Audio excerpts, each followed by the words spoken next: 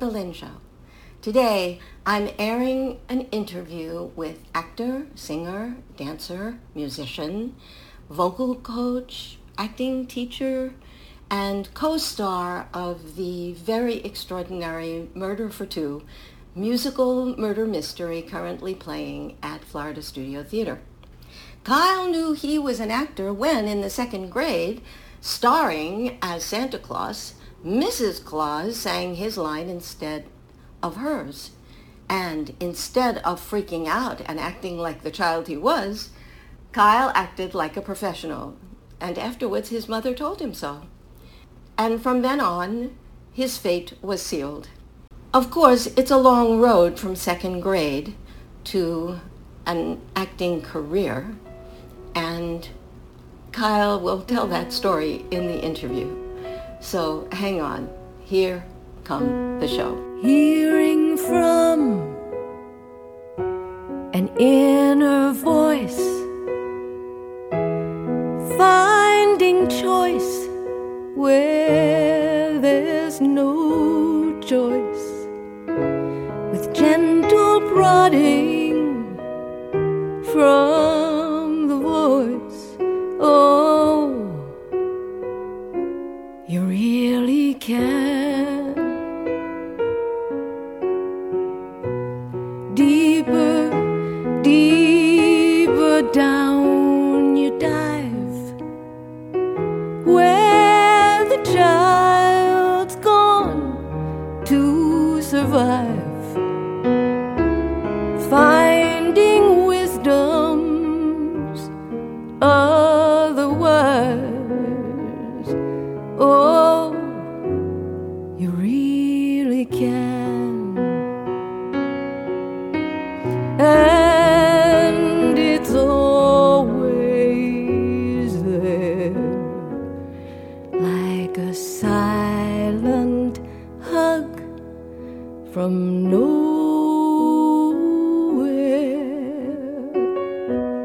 sitting in my own soft lap, with all the time for us to chat, and my resources all on tap. Oh, I really can. Oh, I really can. Turn down all the noise so I can hear that sweet voice sing. Oh,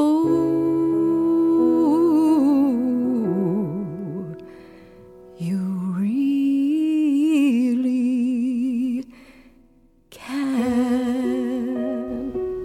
Hello, and welcome to The Lynn Show. The Lynn Show is about being the person you really are, not the person you think you have to be, not the person other people are, not the person that someone told you you had to be, or sometimes even told you you were, not even the person you may currently think you are, but the person you really are. Unfortunately, too many children experience criticism, teasing, embarrassment, punishment for things that are natural to them. The way they look, the way they sound, the way they eat, the things they're interested in or drawn to. And when that happens, children learn to try and cover up this thing that is bringing the unpleasant consequence. And our brains get so good at that cover-up that so many grown-ups come into grown-upness in denial for some of the most important aspects of themselves. In my shows, I interview people who make their living or their life with an art. And I do that because when you listen to someone who makes their living or their life with an art, you can hear what it sounds like to be who you really are.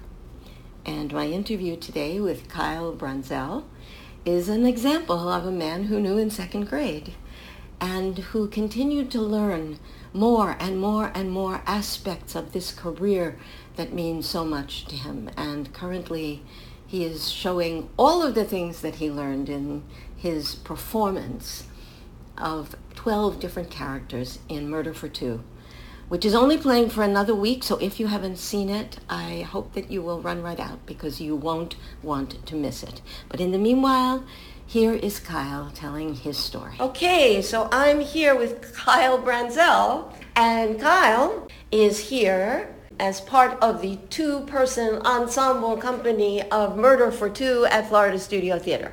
And I want to talk to you about the show and your performance, which is really difficult to describe. Right. Kyle is terrifically talented and amazingly funny. I interview people who make their living or their life with an art. You seem to have more than one art. So you're clearly an actor, but you're also a musician and a singer. That's right. So my question is, can you remember the very first time in your life when you were drawn to any of this? That's so interesting. I can think of two moments. The first one was in second grade when we were doing the Christmas play, and I was chosen to be Santa Claus. It was Santa Knows Best. It was my big star turn, and it just felt really right. I had the most lines when I was that little. And my co-star, Mrs. Claus, messed up. She took my line in the song. I was supposed to sing a line. She accidentally sang it. And I wasn't going to make a big scene about it or anything. We were on the stage. We were professional. And I remember that my mom thought that was the first moment that she knew I was a professional, was because I just kept going. And Did she say that then? She said that then, yep. And here we are. And here we are. Right, okay. So what was the other one? The other one was when I saw, I think this was a bit later, but when I saw the National Touring Company of Beauty and the Beast. And I saw the big spectacle of Be Our Guest with their big fireworks cannons at the end of it. It's a big Act 1 finale. Well, I was so moved at the spectacle and the grandeur of it all. Okay, so do you take piano lessons? Do you take acting lessons? What happens? Well, it was the piano lessons that sort of started everything. Was that your idea? Or it was my mom's idea. Your mom's idea. And in fact, I hated it. I hated playing the piano. Really? And I hated practicing. How old were you when you were forced to do this terrible thing? Forced. I think I was like 8. And yeah, I would have to play the piano, and I wasn't very good at it, and my teacher kind of wanted me to focus on classical stuff, and that's not really where my head was at. So I remember distinctly we had this summer competition in my piano studio where you had to practice. It was just the number of hours that you practiced. Our parents had to keep track, and then our teacher would have a big party, and we would give prizes. Not talent or anything, just practicing. Right. And I just hated it so much, and I remember crying, and my mom would be like, don't you think you should practice like at least an hour? You know? And she was really, nice about it, and so eventually I stopped. But literally like 4 months later, I just went into the piano room again and started reading all these books that I had, and I started sort of doing it on my own. Books? Like Hannon or like that? No. I was shifting into musical theater land. Oh. So I remember playing Aida. So you taught yourself essentially. Exactly. So you're teaching yourself piano, and you're loving it apparently. Loving it, and really wanting to stay involved with theater, but. Wait, how did you get involved in theater? Well, second grade. Yes, right. So, and then I would also do theater. I would also be in shows, youth theater and community theater and things like that. In school, or you auditioned for community theater? Both, actually, but mostly community theater. Well, whose idea was this? I think this was mine at this point. Definitely, loved performing. I was in a production in, I think, 7th grade of Into the Woods. I played Jack with my little unchanged voice. Wow. I was a boy soprano. And so I guess that was really when I was like, oh, I really like to be on stage too. And so all throughout high school, I was doing as much band, choir, drama that I could. I was acting in the shows at school. I was acting in community theater stuff. I was also starting to get into the world of like playing the piano for shows. We would do this youth theater winter show, and I would take it on myself to just like write my friends some band parts so that we could all play together. So you taught yourself to arrange? Yeah, I mean, it was crude arranging. Well, I understand that, but still, right? Yeah, I mean, yeah. I don't care how crude it is. You have all the instruments are not playing the same thing, right? Right. So you're arranging for it, right? Yeah. Right. So you could hear, or you could imagine that the guitar could play this, or the trumpet could play that, or like that, right? Exactly. Yeah. Right. Yeah. Right. Yeah, so trial and error, by these low stakes community theater productions where I wasn't getting paid. Nobody was really even expecting it, right? Right, exactly. Just for fun, just for love, right? Yeah, I know. What you do for love, right? Isn't that so nice that's how it all started? Yes, it is nice. Yeah. So at some point, are you thinking, this is what I want to do with my life? Yes, I really started to get into the choir side of things. And I was in some all-state choirs in high school, which were really formative training. So did you study voice there, or just, again? The all-state choir was, you submitted an audition tape when you were in high school, and then the creme de la creme of Ohio, where I was from, were selected to be in this massive choir that had a really amazing clinician who would who was teaching at universities or whatever. And I did that for 2 years, and I really learned about the ideas of choral singing and, more importantly, choral conducting, which I really found an interest in. I had this dream to become my high school choir director and teach at a high school forever. If I'm being honest, I was also feeling a little bit like not good enough to be on the stage at this point. Really? Yeah, I didn't have a whole lot of formal training as far as acting and singing goes. Plus, where I'm from, you don't really... You don't imagine, right? That's right. I mean, some people actually do, but well, obviously, right. Somebody did. Yes, exactly. Right. So that's why I decided that I wanted to go for music education, which had nothing to do with theater. And so I went to Ithaca College for a year and a half, and I studied music education and vocal performance. I did a double major, and it was very opera based on the vocal performance side, and on the music education side, it was very K through 12 based. And the first couple of years were like really young kids, and we observed and all this stuff. And that's when I was like, you know what, this isn't really what I want to be doing. I sort of just saw myself on the stage more. So I made the kind of difficult decision to transfer schools. I auditioned for musical theater programs. This is now to be an actor. And I didn't do well at my auditions because I had no acting training whatsoever. I was just a floating head. I was just standing there singing. So I didn't get into a lot of schools, and I ended up going to the Chicago College of Performing Arts at Roosevelt University. And I spent 4 years there, so now 6 years in undergrad. Right.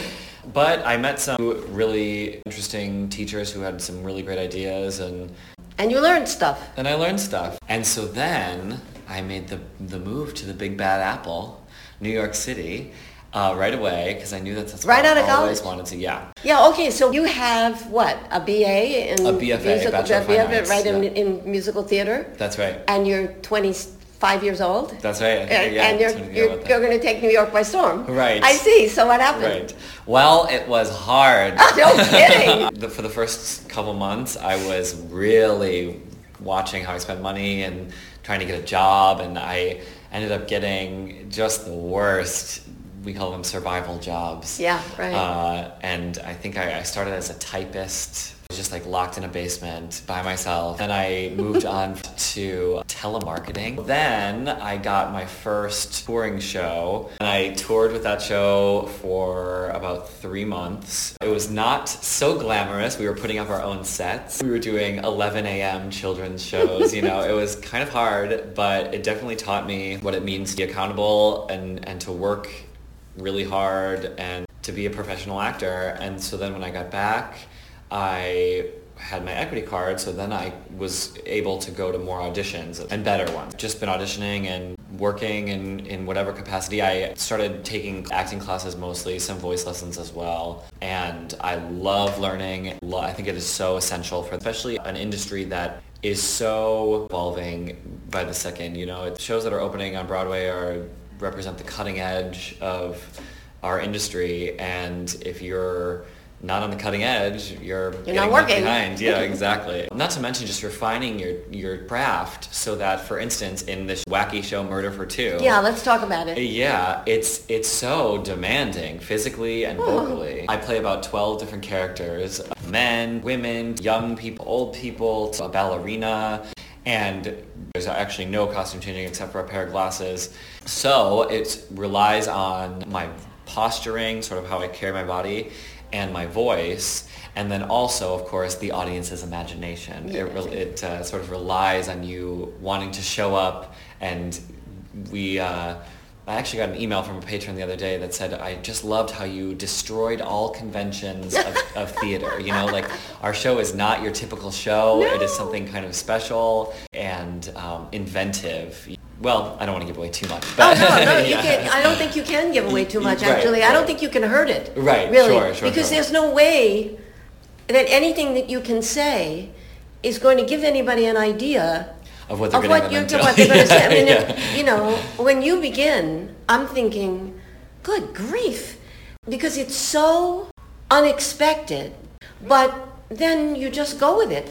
Mm-hmm. That's right. As an audience, you just believe it. That's right. And you become everybody. And you don't question that you've gone from, a woman to a 10-year-old or to a man to an older person. You don't question it at all. Right. It's astonishing, and it's actually a credit to your extraordinary performance. Oh, thank and you. the fact that you don't seem to lose focus for a heartbeat. You are who you are, and then you are somebody else.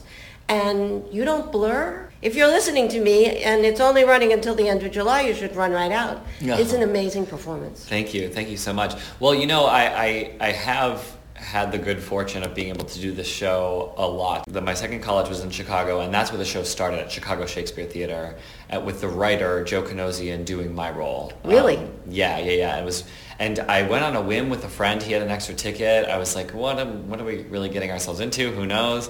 And I left being like, oh my God, someone wrote a show for me. Like, I have got to get in this show. It speaks to all my skill sets. It's, it's funny, it's zany, that's so me. Play the piano.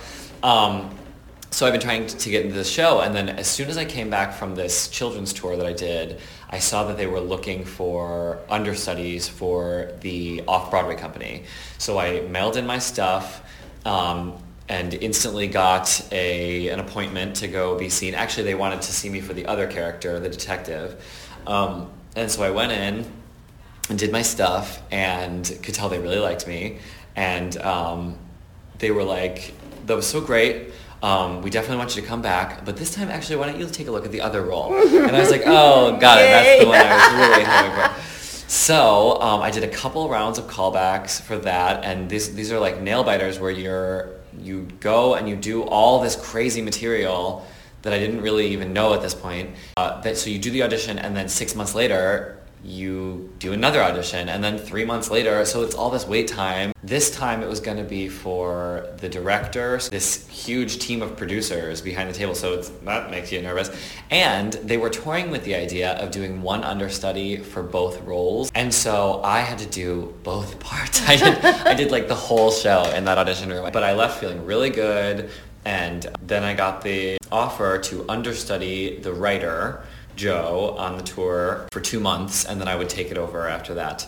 So that started, and we toured the country with it, and I watched and learned from him for 2 months, and then I spent about 4 months in the role, and that's when I really was like, okay, this is what it means to be an actor, because even if I'm tired, I still have to go up and roll my body around the stage for an hour and 30 minutes. So you understudied and observed the writer. Mm-hmm.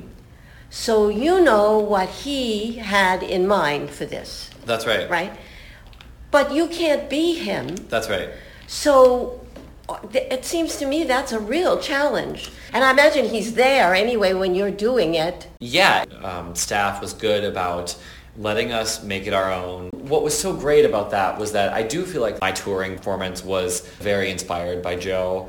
But then a couple years later, I got to do it at the Weston Playhouse in Vermont. We really got to like reimagine it. So then I felt like I got to make it mine. And then coming here to Florida Studio Theater now, same thing. We definitely had a nice structure because of I had done it on the tour and Paul had done it at Utah.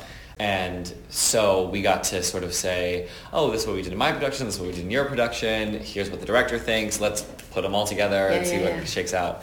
So it's sort of an endlessly rewarding show in that I always say it's like a train where even if you're kind of tired at the beginning or you're like, I don't know how I'm going to make it through the show, you just start at the very beginning, take one step, then two, then three, and eventually you're on this train that doesn't stop. And the audience's laughter is so crucial to this show because it really like lets me know that they're with us, and it gives me the inspiration and adrenaline to keep going. And so we really appreciate the vocal audiences here at Sarasota. Yes, well, we loved you. I mean, I imagine somebody else could do it, but it just seems to me this role is made for you. Oh, thank you so much. Really, just astonishing.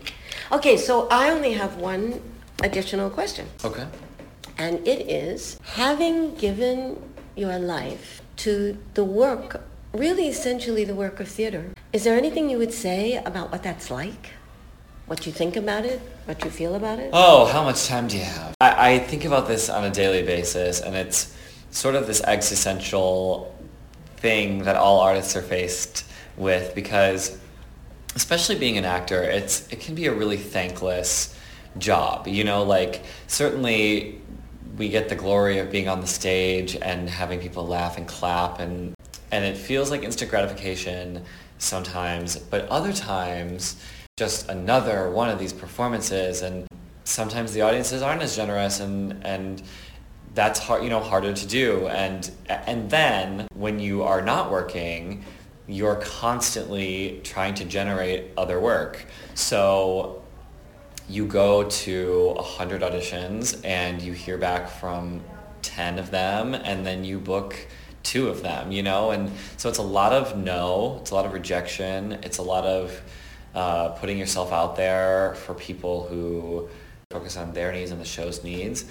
And that can be hard to be so personal in your work, which we're encouraged to be, and then feel like people are not accepting it, or it's not what they want, or any myriad of reasons, or I'm not good enough, XYZ. And so you really have to separate yourself from that. And this big mind shift that was a game changer for me, sort of aha moment, was this teacher that I work with a lot in New York City, Jen Waldman, who's a wizard and a genius, talks about this idea of who is it for? Who is your art for? And getting specific about that so that you can then know who is it not for. It's not for the people who are doing the work that is not artistically fulfilling to me. So if I don't do well at that audition, it's not a loss because it's not for them.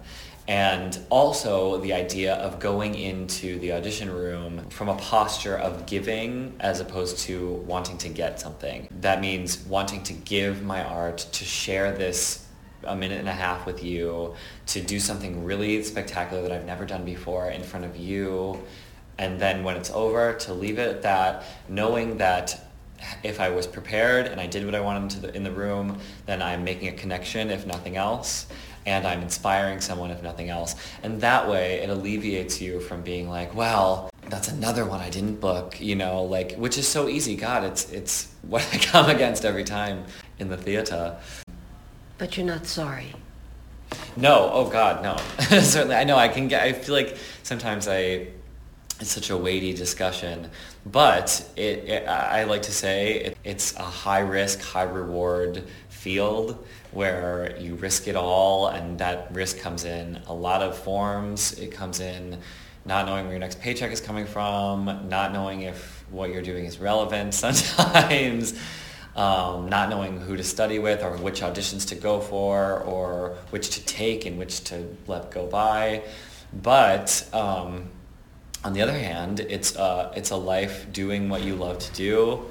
It's a life inspiring others to do that work. It's a life of holding a mirror up to society. You know, that is what the theater is here for. It is to teach us and to provoke us and inform us. And so when your intent is pure in that way, which is to help and to touch people, then I don't think you can be sorry if this is how you're going to choose to spend your life. It's a great place to stop. Thank you so much, Kyle. Thank you. Great to talk to you. So, there's a lot of no. There's a lot of rejection. You don't necessarily know where your next paycheck is coming from. You don't know which auditions to go to, which to pass on, which shows to take, which not, who to study with, who not. It's high risk as well as high reward. But when it is a life doing what you love doing, how could you be sorry? So when you hear this, you know that you are listening to someone who is exactly who he is, who is doing what he is meant to do. He is being who he is. And as I said in the run-up, it's my hope that when you listen to someone like Kyle, you're asking yourself, is this how I feel about my life? Can I say that I so love what I'm doing that even when it doesn't go well, I still am not sorry? I'm still happy to be doing it? Can you say that you are being the person you most want to be? Well, if you are, I'm really happy for you. But if you're not, I hope that listening to Kyle and listening to me say that it's an option is making you ask yourself why you aren't living the life that was meant for you, why you aren't being the person you want to be, and I suspect you already are. And as always, I hope you got something from this show you can use, something that inspired you to ask these questions, something that will get you to come down and see Murder for Two, something that will bring you back, because I will be back, and as always, I sure hope you will be too. You see, I'm getting older. My hair is turning gray. Oh, you say my face and figure have both seen better days. Well, I won't be retiring. I won't slip out of sight. No, I will not go gentle into that good night. I won't go with a whimper. I am going with a bang. Life's a song I keep on singing, not a tune that I once sang. I just keep returning like some goddamn boomerang. No, I won't go with a whimper. I am going with a bang.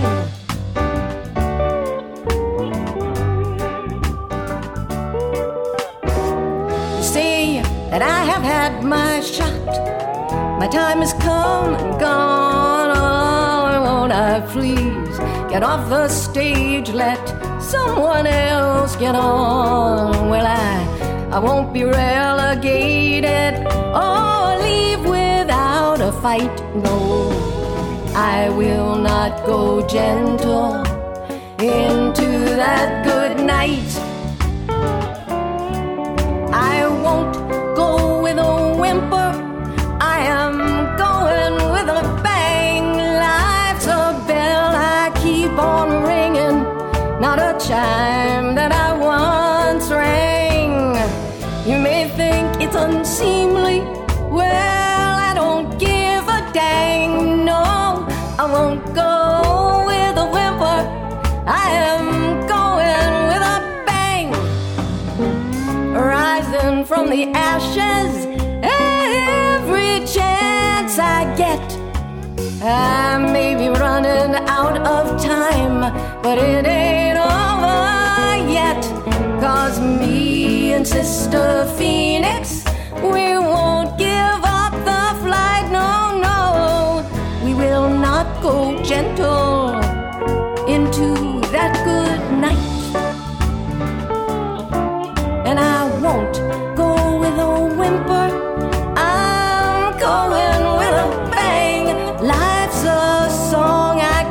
singing, not a tune that I once sang. I may not be as juicy, hell, but I still got some tang. So